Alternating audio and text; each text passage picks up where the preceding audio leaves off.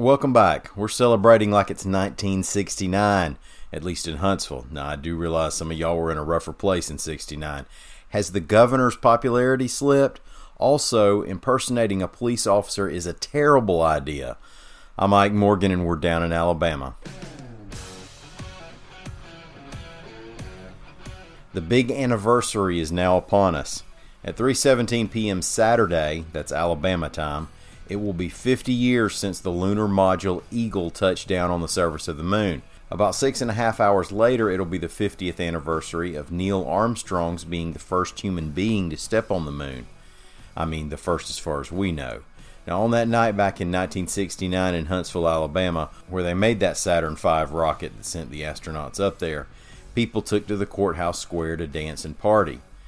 In 1970, rocket man Wernher von Braun was leaving to take a job in Washington, and he gave a speech from the steps of 200 West Side Square and famously said, "My friends, there was dancing in the streets of Huntsville when our first satellite orbited Earth.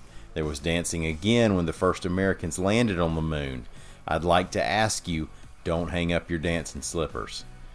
AL.com's Paul Gaddis reports that beginning at 5 p.m. today, Friday, the event Dancing in the Streets will take place on the courthouse square. There will be music, a parade featuring a replica of the lunar rover built by Polaris in Huntsville, exhibits, a bunch of beach balls falling from the sky, all the usual ways people celebrate the 50th anniversary of a moon landing. The event's free. Around 9 o'clock, there will be a video presentation looking ahead to the next moon mission, hopefully in 2024. Alabama Governor Kay Ivey may have spent some political capital over the legislative session because, according to the second quarter Morning Consult poll, her net approval rating has fallen a good bit in the latest one conducted April 1st through June 30th, reports AL.com's Lita Gore. The net approval rating shows the difference between the share of voters who approve of your job performance minus those who disapprove. 57% of registered voters in Alabama approve of the job Ivey is doing. 29% do not, giving her a net approval of 28. Now, those are some pretty decent numbers.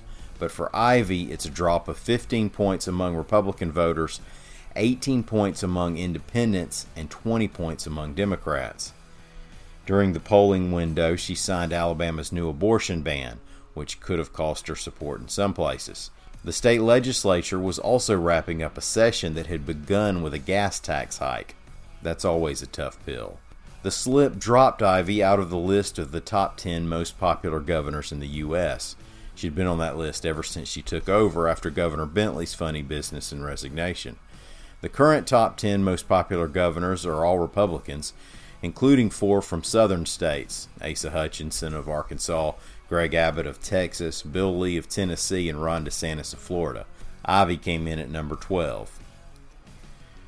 Now, a lot of little kids pretend to be police officers at one time or another, either playing cops and robbers or dressing up for Halloween or just practicing because that's what you want to be when you grow up. Or maybe you want to join a Village People cover band. The thing is that once you grow up, you got to stop pretending such a thing. Yet it keeps getting people in trouble. AL.com's Carol Robinson reports that a Hoover man was arrested this week for allegedly impersonating a police officer after he pulled over a woman on Greystone Way. Hoover police had been alerted that around 10 p.m. Wednesday, somebody in a black SUV was trying to make traffic stops. They couldn't find the vehicle in question, but shortly after midnight, a woman called 911 and said she was being pulled over by a black SUV. She said the SUV pulled in behind her and turned on the flashing red and blue lights. She said that the SUV then pulled in front of her to force her to stop. A man got out and showed her a badge. Well, the woman's mama didn't raise a fool, though. She drove away and called 911. This time, police were able to locate a black GMC Yukon. They say that inside they found a red and blue light, a DEA hat, 3 fake badges, and here's the part that'll make you nervous: 3 firearms. Now, once you're being pulled over, you tend to want to be compliant and do what you're supposed to do. That makes a crime like this pretty scary had the suspect been more convincing. Listen to this advice from Hoover Police Captain Greg Rector. One thing we can emphasize is that our victim in this case did exactly as she should have. If you feel like you're being pulled over by someone who may be impersonating a police officer, by all means, call 911 and drive immediately to a safe public place that is well lighted. Alright, before I go, I wanted to mention another podcast AL.com is serving up that you might want to check out whether you're a Bammer or not. Ben Flanagan is from Tuscaloosa, and he went to school at the University of Alabama, and he's been covering Crimson Tide fan culture for most of the past decade. Ben has to be the most qualified person to do a podcast on what has to be the most famous fan base in American sports. His guests include Paul Feinbaum, Tim Brando, Laura Rutledge, Marcus Spears, Cecil Hurt, Warren St. John, Conrad Thompson, John Parker Wilson, and Alabama football fans across the world. The podcast is called Bammers. Check it out on Acast, Apple Podcasts, Spotify, or Stitcher. Also, check out the Reckon interview. We talked about that the other day.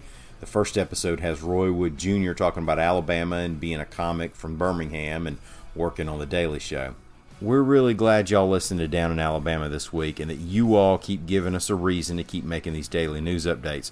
Please leave us a rating or a comment on your app or our Amazon page, or recommend us to friends, and we'd be forever in your debt.